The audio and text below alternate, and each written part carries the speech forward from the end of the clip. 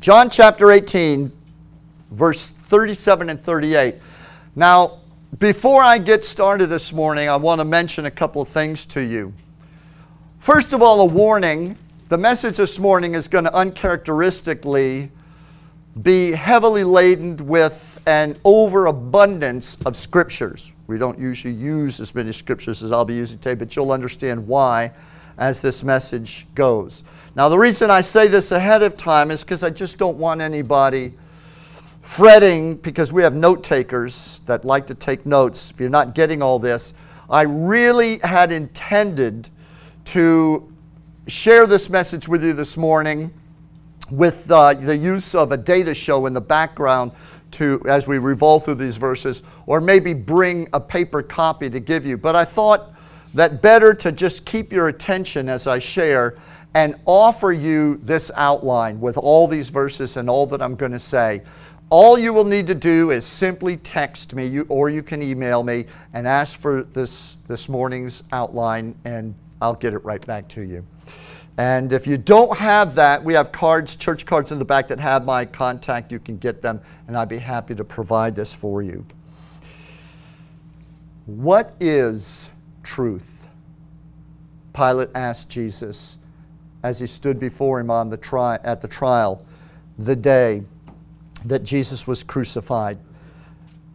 That confrontation, that brief conversation between the governor of Judea and the Lord Jesus Christ before he was crucified takes place in John chapter 18, verse 37 and 38. I want you to listen. I'm going to read just this excerpt of this little exchange between them and see if you can just capture the atmosphere of what's going on.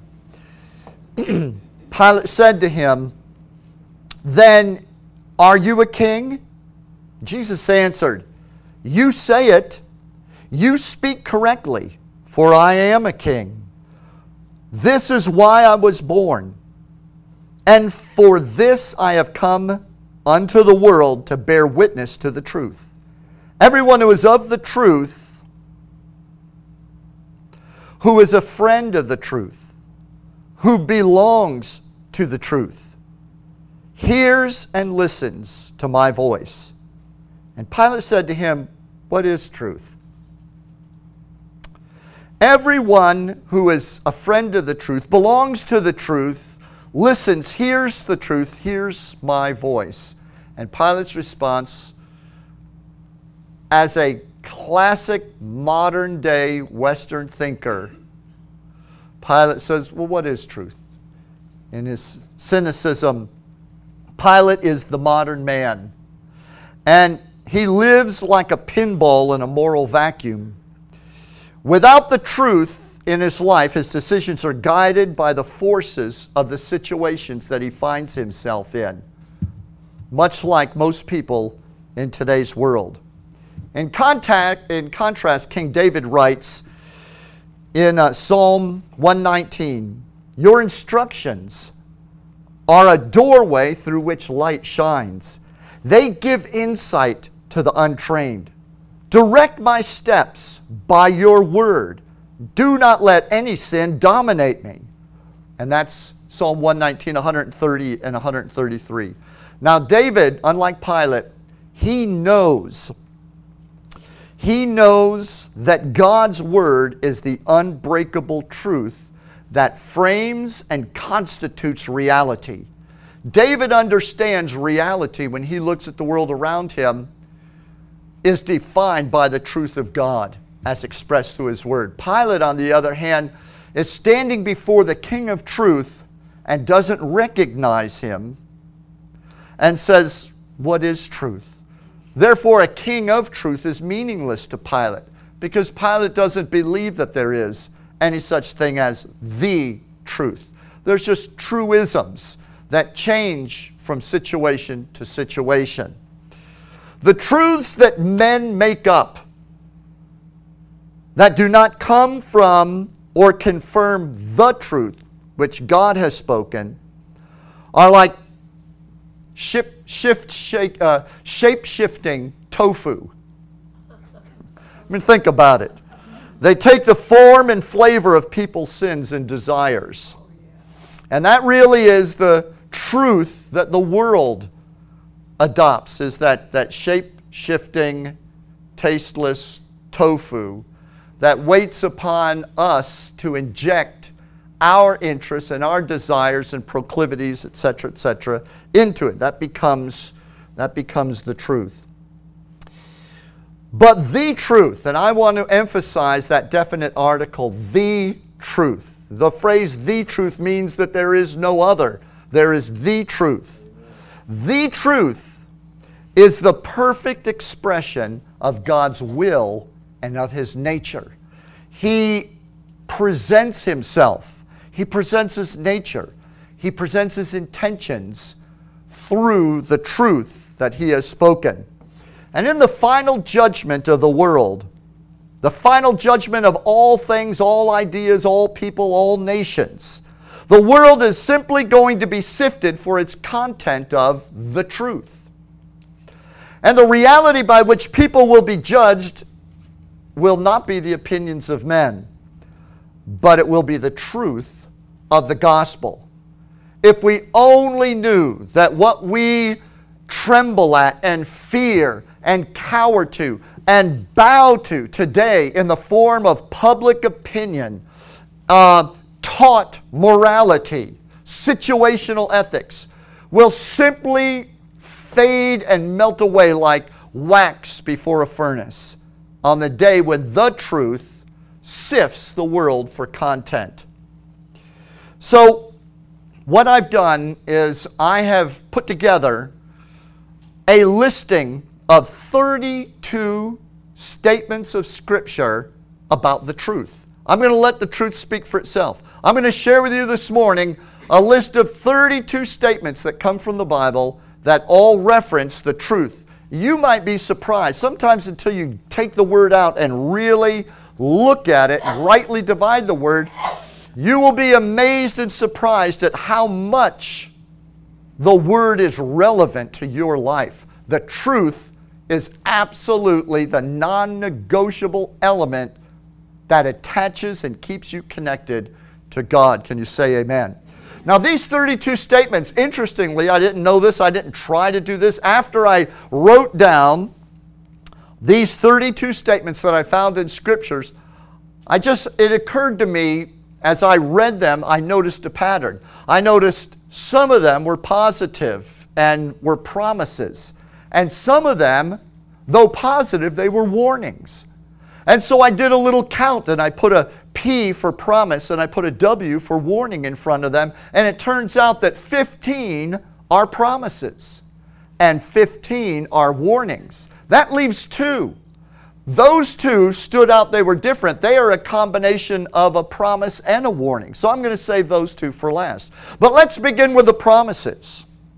The first statement about truth in the Bible that I've selected is found in the Gospel of John, chapter 17, as Jesus is praying in the garden. Verse 17, Jesus says, Father, sanctify them, purify, consecrate, separate them for yourself, make them holy by the truth. Your word is truth. So the first fact about the truth is that God's word, the Bible, is the truth. Next, we find in Ephesians 4:21, Paul writes, the truth is in Jesus Christ. And so the second promise concerning the truth is that the truth can be found in Jesus Christ. Next, the Scripture goes a little deeper with this idea. And written in John's Gospel, chapter 14 and verse 6, the words of Jesus, I am the way, the truth, and the life. No man comes to the Father except by me. So the third truth, the third fact about the truth, the third promise about the truth from the Scripture is not just that the truth is in Jesus, but that Jesus is the truth. The truth is not ambiguous. It's not mysterious. It's not beyond our reach. It's not incomprehensible. The truth was made flesh. The truth can talk with you and you can talk with the truth. You can see and understand the eternal God, the expression of the truth in the person of Jesus Christ. The truth is accessible to the world today and has been for 2,000 years for all that will open up their eyes and receive it. Next we find Ephesians chapter 1 verse 13. In Jesus you also, when you heard the word of the truth, the gospel of your salvation, and believed in Him, you were sealed with the promise, Holy Spirit. And also in Colossians 1:5, you have heard before in the word of the truth, the gospel. So the fourth fact about the truth is that the gospel, Matthew, Mark, Luke, and John, the gospel is the word or the message of the truth. So if people say, well, what is the truth saying? What is the point? What's the focus? What is the truth presenting to us? The presentation of the truth is the gospel of Jesus. Amen. Next we find in James chapter 1 and verse 18. James writes, concerning Jesus, of His own will, He gave us new birth by the word of truth. So the fifth promise or the fifth fact about the truth is that you were born again by the truth. If it were not that the truth existed, you would not be born again. You would not be saved. You have been transformed, born a second time, with your name written in the Lamb's book of life through the truth. The next one we find is in 2 Thessalonians chapter 2:13, where Paul writes, God chose you to be saved through sanctification by the Spirit and belief in the truth. So the sixth fact about the truth is that it is belief in the truth that is the only way to be saved. You will find as we work our way down through this list, both the positive and the warnings, both the promises and the warnings about the truth, that if you were to get this out every day, put it in your lap, read it, it would bring clarity to your mind. And boy, don't Christians need clarity in the world today. Next we find in John's Gospel, chapter 8, verse 32, the words of Jesus when He said, and you will know the truth, and the truth will make you free. Hallelujah. So the seventh fact about the truth is that knowing the truth makes you free. Amen. You can try all sorts of things in this life to try to get yourself free, but you know and I know, and all who are honest with themselves, that you never really become free indeed, where you are free of the proclivities and the brokenness, the trap and the sin and the futility of your own nature, much less the world around you. You're never free by anything less than the truth, because everything else is simply a lateral move or a step backwards. Freedom doesn't occur until we are reunited with the one from whom we have been separated since Adam.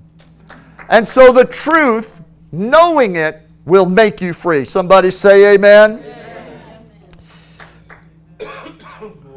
Next, 2 Timothy 2:15 says, do your best to present yourself to God as one who has been approved, a workman who has no need to be ashamed, rightly handling the word of truth. You know, Christians strive to accomplish a lot of things, but the one thing we cannot fail at is to rightly handle the word of truth. I'll probably save this commentary for later in the message, but the Bible, the church today is in danger with a flimsy, shallow grasp on the Word of God. And in the world that we live in today, if ever we needed that verse in 2 Timothy 2:15, we need to be approved. We need to start seeing Christians coming off the pages of shame and coming back into the light. People can disagree with you. They can disagree with your gospel. But they ought to be able to look and see the excellence of the character of Christ. They ought to be able to see that light shining and not see shame. That excellence and that which keeps you from falling into shame is not your intensity of emotion. It's not your intentions. It's not the church that you go to or the people that you get to approve of you. But it comes through your relationship with the truth. Rightly dividing the truth, and God will approve of you. So the eighth fact about the truth is that God will approve. God will approve of those who study and apply the truth.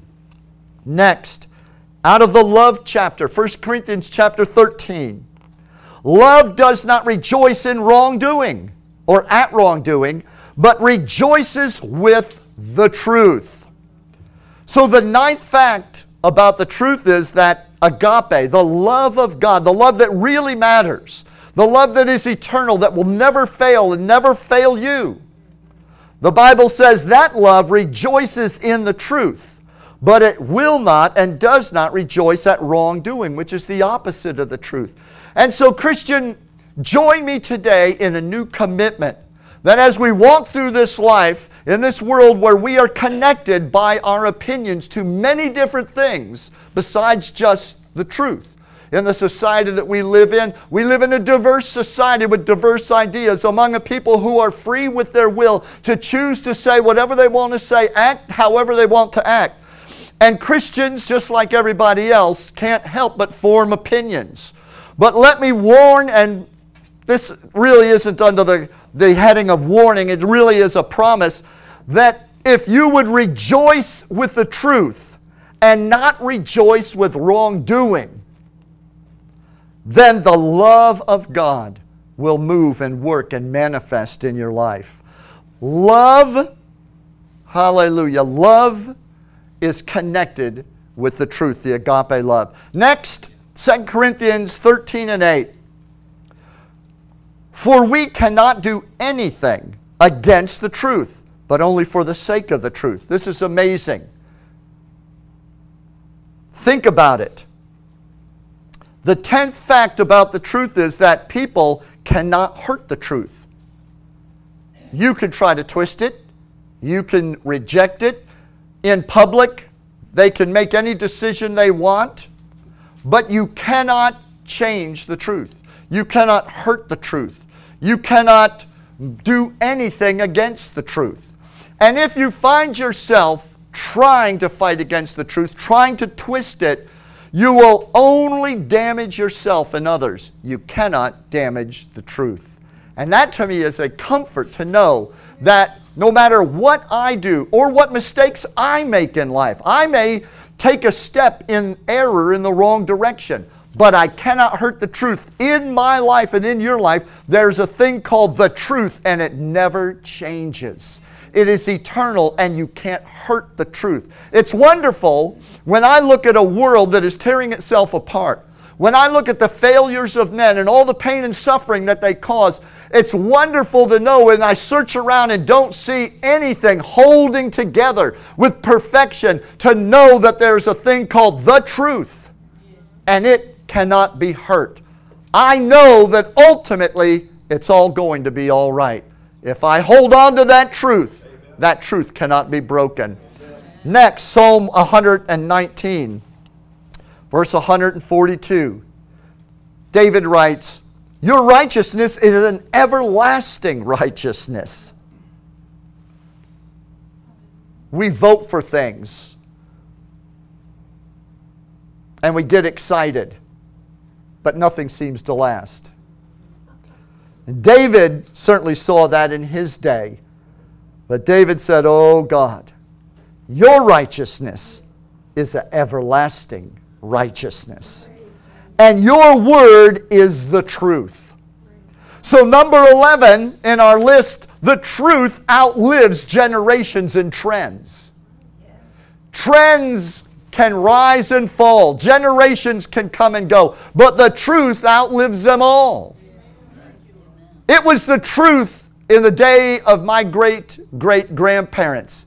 It was the truth when I was growing up, and it's going to be the truth long after I have died and left this world, and my grandchildren and their children are left. The truth remains through all generations. Somebody say, praise the Lord. Praise the Lord.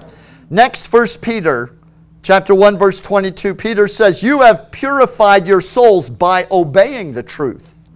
And so the 12th fact or promise concerning the truth is that it is obeying the truth that purifies your soul. You cannot cleanse yourself with intense emotion. You cannot separate yourself from impurity because you can get the person that matters most in your life to clear you. If you want to purify your soul, there's only one way. You must embrace the truth. And the truth will burn all that is impure out and make you new and make you right before God. Somebody say amen. Amen. The only way for imperfect people to experience righteousness that never fails and never ends is to embrace what is perfect. And that is the truth. You and I are flawed people. We don't know everything the way we ought to know. And some of the things you and I know and believe aren't right. Some of us are immature. Some of us are underdeveloped. But the reality is that by having a relationship and obeying the truth, we can have the benefit of what is perfect in life. Somebody say, praise the Lord. Praise the Lord. Let me hasten this a little bit and go to the next one. Ephesians 4:15 says, but by practicing the truth in love, we will in all things grow up in Christ. And so number 13 in our list, the truth produces maturity. If you need to mature or grow, I know of no better way than for you to embrace and do and follow the truth of God. In 1 John chapter 2, verse 21, John says, no lie is of the truth. And so number 14 is that the truth never lies. You can rest assured today that the truth that has come out of the mouth of God, the truth as He has manifested it in His Son Jesus Christ, has never and could never produce a lie. There's no error in the truth. Hallelujah. And finally, the 15th and final positive promise concerning the truth is found in 1 John 1:8, where it says, if we say we have no sin, we deceive ourselves, and the truth is not in us. Now you might think, well, that doesn't sound like a positive promise. Well, it is the way my mind works, and my mind sometimes works in a little erratic way.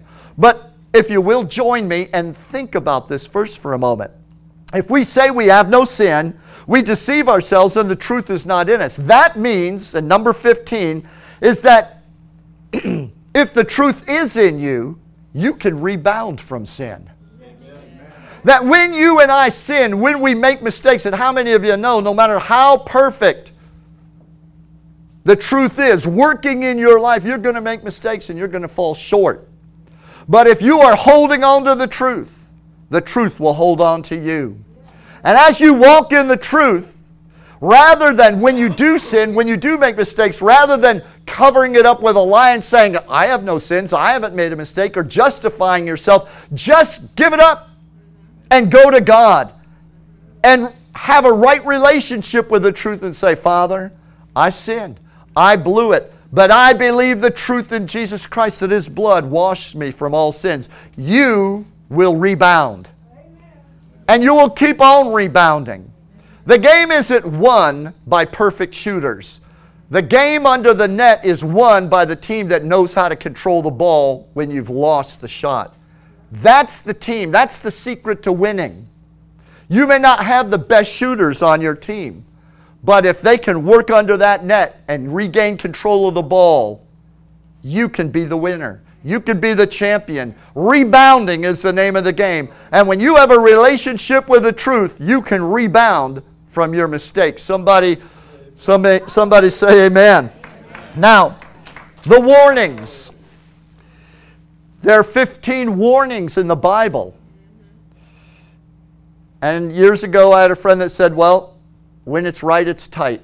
So here we go. Hallelujah. The first one is found in Romans chapter 1, verse 25. Talking about really the society that is deteriorating around us today. The insanity that we see that is flowing through our education system and the effect it's having upon the young generation that we are raising up. And as Paul looks ahead and sees this world that you and I live in, he makes a commentary in Romans chapter 1, and I pulled one phrase out of that commentary where he says, because they traded the truth about God for a lie, and worshiped and served the creation, nature, rather than the Creator. We got a lot of nature worshipers today. You know, it's nice to pick up litter. It's fine to reclaim water. That's great. But if you live every day in terror that the world is going to collapse and destroy itself, maybe you ought to pick this thing up and read it. If you believe the truth is that man is going to go through all kinds of changes, but God's going to hold on to the earth. And one day He will renovate the world by fire and make a new heaven and a new earth. And until He does, that earth is fine. It's going to do just fine. So number one in our warnings is that replacing the truth about God with anything else is a lie.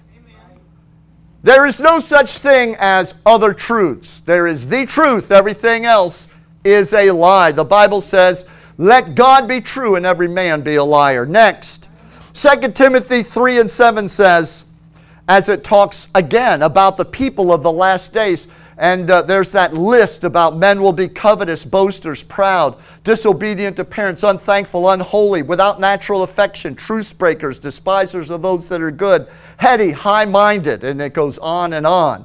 Having a form of godliness, but denying the power, from such turn away. He brings that list to a head, and he says in 2 Timothy 3:7 that they will be ever learning.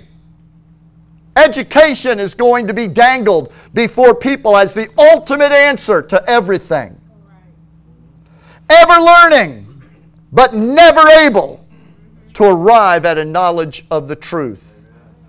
The second fact about the truth is that education will not produce the truth. God is not against education, but you need to understand. You and I are going to leave this church in a little while, and we're going to go to our respective places where we're going to share a meal.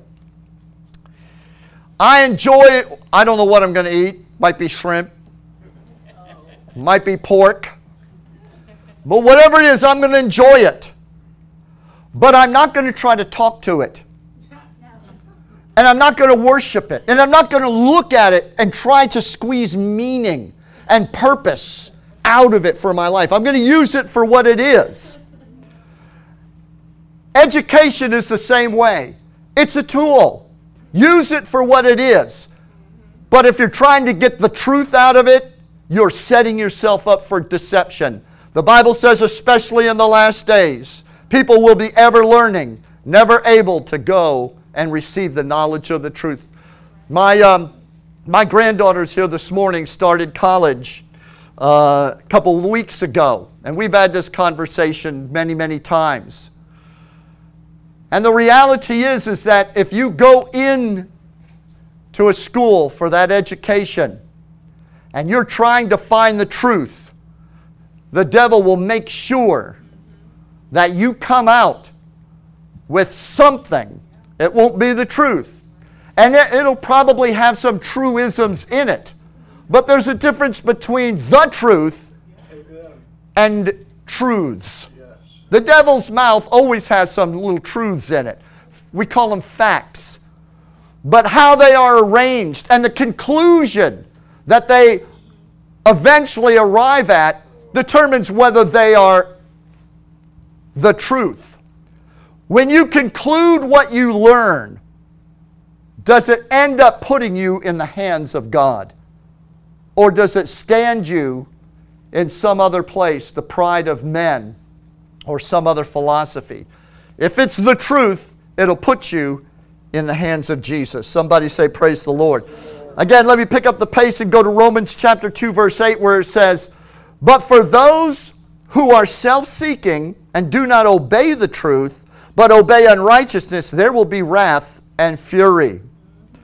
And so the third fact that is a warning about the truth is that rebellion against the truth will eventually bring the wrath of God upon you. You know, in pulpits all across the world and all across our country and right here in this city, there are Christians that are always told all you have to do is have the right intentions. If you'll just be kind to that downtrodden person on the street. By the way, none of those things are wrong. Having wrong intentions isn't a good thing, and passing by the needy isn't a good thing. But none of those things are what will bring the wrath of God upon you, doing them or not doing them. But if you disengage and reject the truth and fight against the truth, it will eventually put you in opposition to God and will set you up for the wrath of God. Next, Galatians chapter 3, verse 1. Paul writes to the Galatians who, after receiving the gospel, as time went by, began to listen to false teachers and started receiving false teaching. And he writes to them, and he's concerned because he took the gospel to them. He led them to Jesus. And he writes to them in verse 1 of chapter 3 and says, O foolish Galatians, who has bewitched you? Notice that term, bewitched, means someone's put you under a spell. Your mind's come under an influence. Who bewitched you that you are not obeying the truth? In the same book of Galatians in chapter 5 and verse 7, he says, you were running well, you were doing great. Who hindered you from obeying the truth? And so the fourth fact about the truth is that listening, get ready for it. I love Facebook for what it offers. But listen to me. Listening to deceived people can subvert you from the truth. Amen. Listening to deceived people can have an effect upon you. Be careful.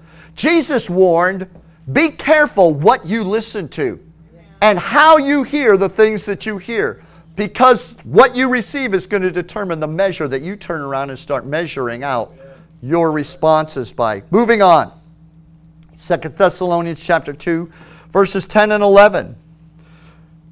Paul warns, the Antichrist will come with all wicked deception for those who are perishing because they refused to love the truth and so be saved. Therefore, God sends them a strong delusion so that they may believe what is false. Gives them what they want, what they are struggling for. And so, the fifth fact that is a warning about the truth is that if you refuse to love the truth, it will eventually, your rejection of the love of the truth will lead you to deception and eventually destruction. That really is the course of the end times and of the last days. As more and more people in society peel off, and that peeling off isn't happening just out in the world, it's happening in the church. As people peel off from loving the truth.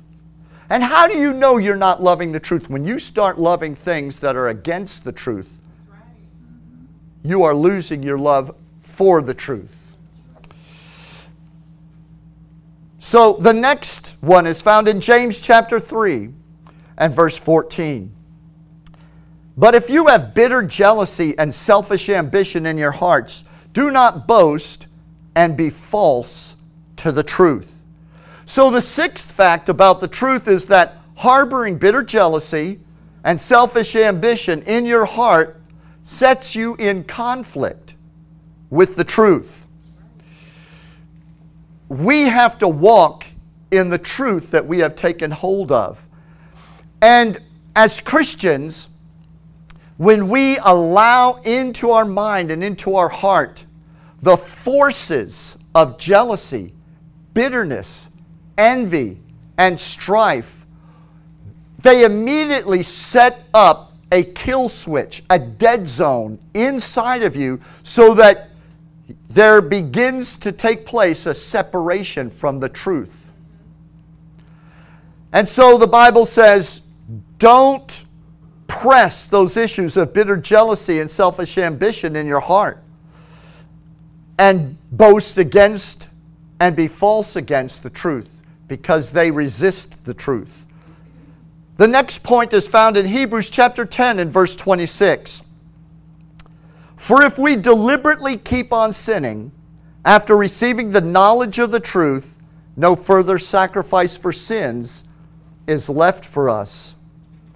The seventh fact about the truth is that there's no way to be saved if you refuse to live by the truth after you receive it. Now, I need you to rightly divide the word and think on that for a little bit. Everybody makes mistakes in their life, and everyone gets angry once in a while. And you could go through a time in your life where you just start backsliding and kind of moving away from the truth. But here the Scripture is talking about those who deliberately reject the truth and live a complete contrary life. You know, people will get saved, and then the next thing you know, something happens in church, and they got a little attitude. And they let that attitude work. And that little attitude has such an effect on them that they go back into the world and start living as though they never were saved. You can hold on in your mind, if you want to, that little thought that, well, I believe in God. But one thing you ought to be finding out as you listen to this list, that being saved isn't believing in God. Being saved is having and being possessed and guided by the truth. Those that reject and renounce the truth, who live an alternate life against the truth, cannot save themselves because they tell themselves, I believe in God, or I believe in Jesus. The Scripture makes it clear that if we continue in that old life, there is no longer a sacrifice for sin if we reject the truth. Rejecting the truth is not saying, well, I believe in Jesus, but I don't believe in all that other stuff the Bible says that we ought to be doing.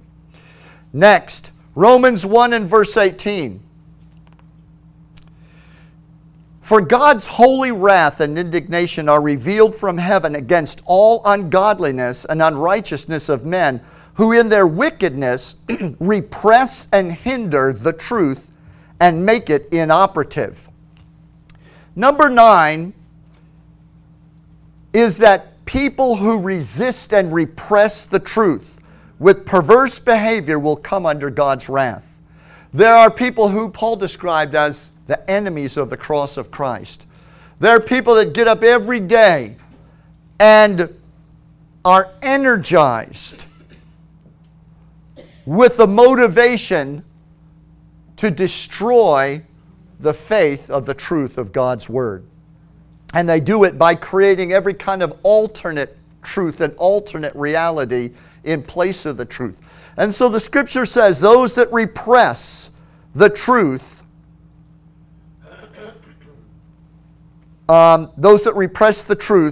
will end up coming under the judgment of God. A little lost my place. Okay, yes, number 8.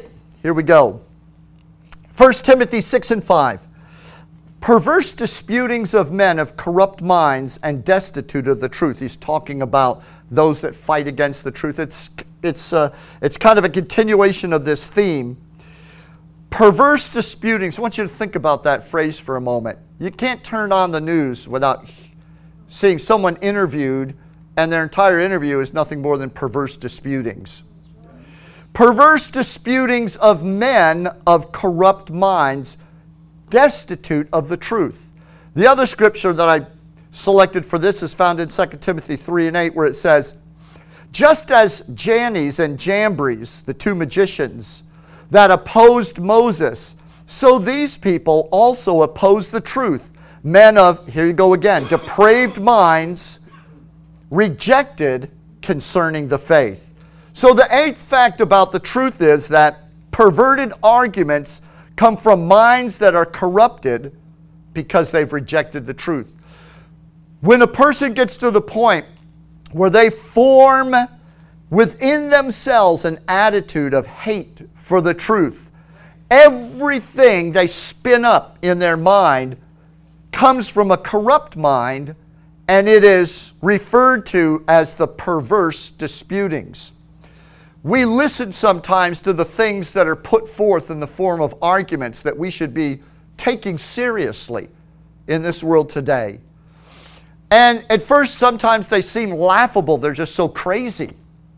Where in the world have these people come from? And I'm not going to share any examples with you. It's not necessary, but we all know it doesn't take, you can't go 1 or 2 days and you're not hearing perverse disputings.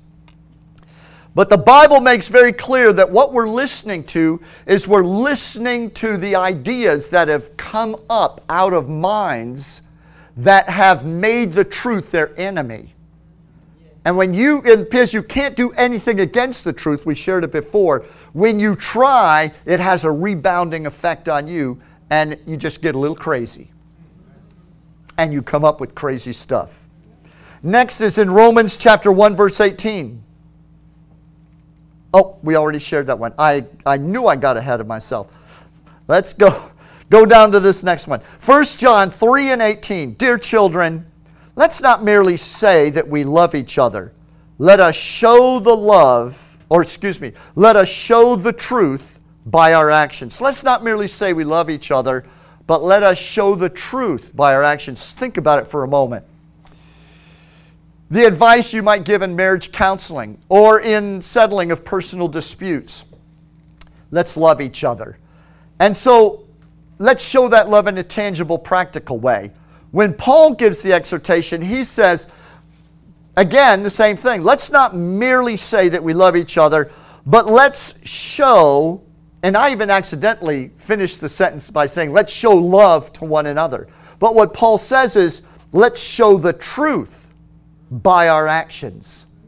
So the 10th point is that talking love without showing the truth by your actions is empty. Because God knows the only thing that's going to save or eventually help or advance anybody is the truth, not the fact that you love them or I love them. Sentiment without the truth is empty.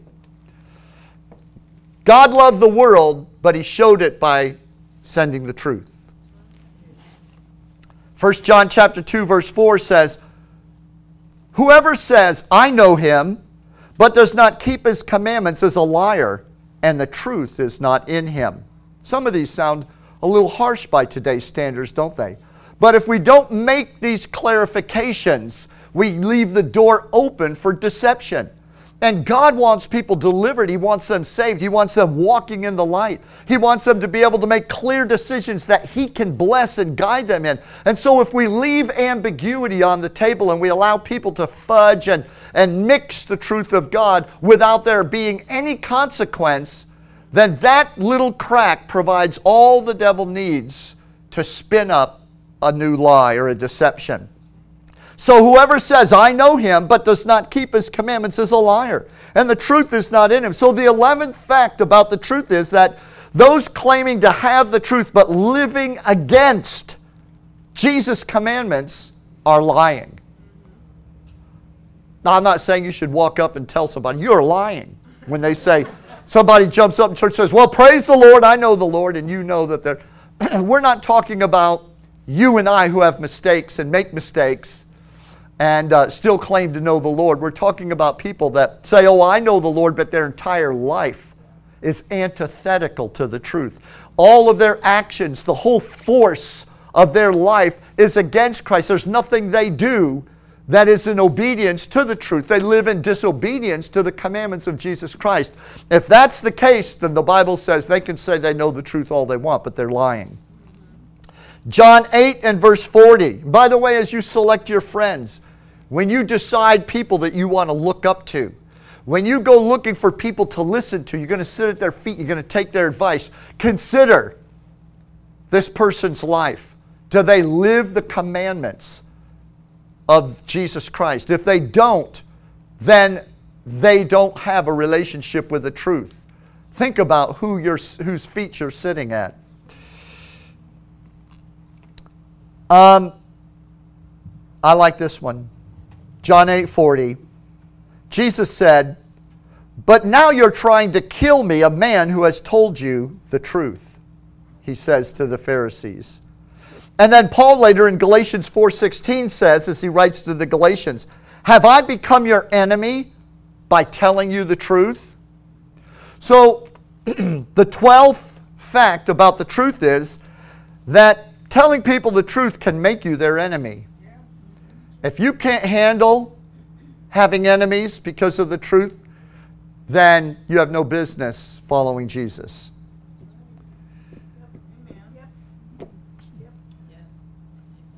There is no excuse for having enemies because of your bad behavior.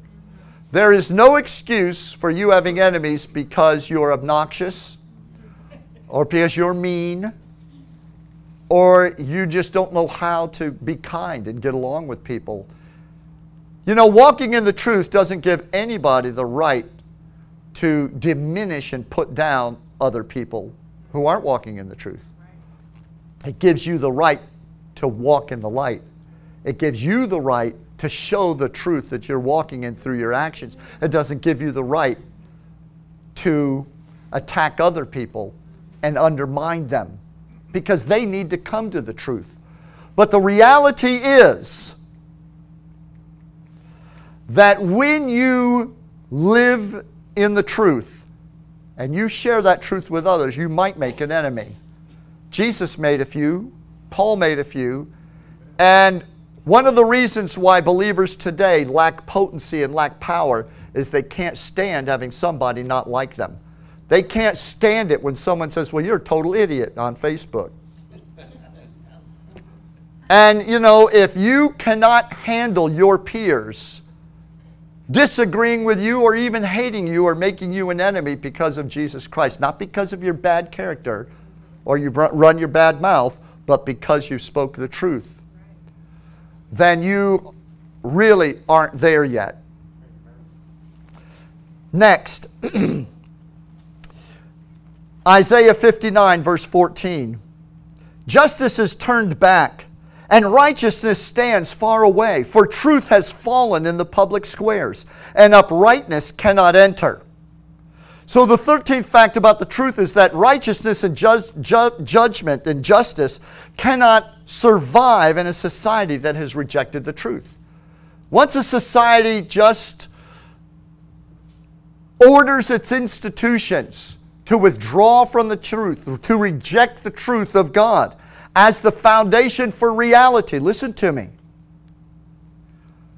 The institutions of America rejected the truth of the Word of God as the foundation for reality, systematically, piece by piece, during my lifetime. I watched it happen. Today, we have a society, though filled with millions of believers and Christians, the society and the nation we live in have absolutely, officially, categorically rejected the truth. We're not in the process of rejecting it. Our institutions have rejected. We have not only withdrawn from the truth, we have used our court system to seal the door behind us so that you can't even speak the truth. You can't reference the truth in official capacities in American institution, the institutions of government in America. And so we are not in a good place. And the only hope for America is that the saints get on their face and intercede and let their light shine. We need to win the people. Forget about the government. You need to win the people. The government will come around. We need to win the people. Somebody say amen. So Isaiah said, "Justice is turned back, righteousness stands afar off, truth is fallen in the public squares, and uprightness cannot enter." So the 13th fact is that righteousness and justice cannot survive in a society that's rejected the truth. The next one, second to the last, is 2 Timothy 4, 3-4. "For the time is coming when people will not endure sound teaching. But having itching ears, they will accumulate for themselves teachers to suit their own passions, and will turn away from listening to the truth and wander off into myths. And so number 14 is, people in the last days will trend, but they will trend away from the truth and gravitate to lies. We see that flow and we see that momentum. The final fact that is a fact of judgment about the truth is found in Hosea 4:1. The Lord has a controversy with the inhabitants of the land because there is no truth, no mercy, no knowledge of God in the land. And so the 15th and final statement about judgment regarding the truth is that God's controversy with nations that have known the gospel is their rejection of the truth. It's not how many homeless people you build houses for. It's not how many hospitals you erect. It's not how many money you send to poor countries overseas, or what you do regarding the ills of society. When it comes right down to it, God's contention with a nation is whether, once they have known and embraced the gospel, have they now become a rejecter of that gospel. Your good works will not save you. Your good works will not save you. So all these preachers that get up and pound the pulpit about we need to be out doing this and we need to back these efforts and back those efforts. There's nothing wrong with backing good efforts, but let me tell you something. The only effort that's going to really make a difference in heaven is the effort of our nation to turn back to the truth and say, we believe that reality is framed by the truth of the Word of God. Everything else is the foolish lies of men. Now, I told you there's 2 verses because that was 30. There's 2 more, and they are both promises and warnings, and I'll share the first one with you. The first one is found in John 8:44. Jesus says, and it is a provocative statement. He says, you people are from, and he's talking to the Pharisees who are opposing him and fighting with him. You people are from your father, the devil, and you want to do what your father desires. He was a murderer from the beginning, and he does not uphold the truth because there is no truth in him. Now, this is both a promise and a warning. The promise is the devil will never tell you the truth. That's good news. So stop listening to him. The devil has no truth in him. Everything he speaks, he uses facts to promote lies. Can I say it again? If you don't know what I'm talking about, turn on the news and listen to a politician. They use facts to endorse lies. Are you listening to me? Facts are just simply used to try to steer people into deceptions. And so Jesus says, forget about all that regarding the devil. He was a liar from the beginning. He always will be. And if you listen to his lies, eventually someone's going to end up dead. He was a murderer from the beginning. So you listen to the devil, you're going to end up dead. And the final, or second, promise/warning is found in Proverbs 23:23. And I love this one. Acquire truth and do not sell it. There's some Christians selling truth for praise and worship music. Are you listening to me? There are churches that have shifted their budgets to accommodate incredible amounts of money because the emphasis and focus of their ministry is their music. And the truth of the word is taking a back seat. And so Proverbs says, acquire the truth and do not sell it. Wisdom, discipline, and understanding. So while there's a warning there, there's also a promise. That when you acquire the truth and don't sell it, you will get wisdom, you'll get discipline in your life, and you'll get understanding. In preparation for our altar call this morning, I'd like to read one other passage to you. That concludes our list. But let me share with you what Paul said to the Thessalonians in 1 Thessalonians 2:13. Listen carefully to the words he chose. We also especially thank God continually for this, that when you received the message of God, which you heard from us, you welcomed it not as the word of mere men, but as it truly is, the word of God, which is effectually at work in you who believe. Say that phrase with me, effectually at work in you who believe, with emphasis on the word effectually. You received it not as the word of men, but as it is in truth, the word of God, which is effectually working in you, exercising its superhuman power in order that you may adhere to and trust and rely on the truth of God's word. That word effectually is the Greek word energio. Someone want to take a stab at what an English word comes out of that Greek word? Energy. Yes, energy is the application of power. Energy, energizing. God's word produces energy in our life. Emotional energy, mental energy. Have you ever been emotionally tired? Anybody married? You know what I'm talking about. You get worn out mentally, emotionally. You just don't. You want to do the right thing. You want to go here. You want to do these things. You want to fulfill obligations, but you've just been worn down. There's no energy. True Christians that have embraced the truth, they want to walk in the truth, but where's the energy to do it? Every day you and I go out into a filthy, twisted, toxic, dangerous, adversarial world that has behind it the prince of the power of the air, whose desire it is to beat you down and to take away your energy. It is an energy depleting experience to go out and spend one day in this world, or stay in your house and just put the TV on and let the world come to you. It doesn't make any difference. It all comes, and the bottom line is that your energy is depleted. But Paul writes to the Thessalonians, and he says, you received the truth as the word of God, and it is effectively producing energy in you to follow the Lord. Somebody say amen. So the energy of God working in your life is produced only through your relationship with the truth. Amen. Now, that may sound elementary to you, but let me tell you something, if you haven't noticed it, that many Christians today are trying to walk their walk with God through the energy they get from their emotions, or the energy they get from the approval of other people, or sympathy from others. It can be energizing to all of a sudden have somebody go, oh, you poor thing, I saw what you went through, and we all want that. There's nothing wrong with encouragement. Encouragement is fine. So encouragement from others can be uplifting.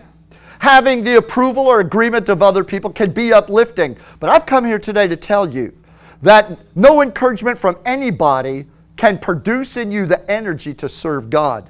That comes from the truth. Faith cometh by hearing, and hearing by the word of God. And could I add also to you, there are many Christians today that are trying to walk with God through the energy of music. Now, I love music. And sometimes I wonder if I love it too much. I just really love the sound. Bring. But the reality is that there are whole churches trying to navigate their believers, their members, through this life as they walk with God on nothing but the emotional energy of praise and worship music. Are you listening to me? And praise and worship music is not the truth. It can convey the truth, but it is not the truth. You need to take this list, put it in your lap every morning and read it, and I'll tell you, it'll energize you. It'll build you up. It'll bring you energy. Can you say praise the Lord? Praise the Lord.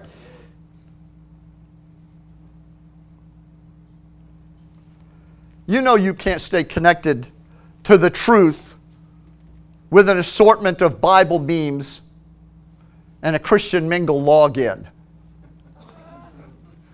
But that's what it's come down to with many Christians today. They like it distilled down to those few little memes, those little slogans. I run into believers all the time who, when wrestling with an issue about how they are to walk in this world, in a culture that is hostile to their relationship with God, and they'll whip out a meme and say, but we're supposed to love them.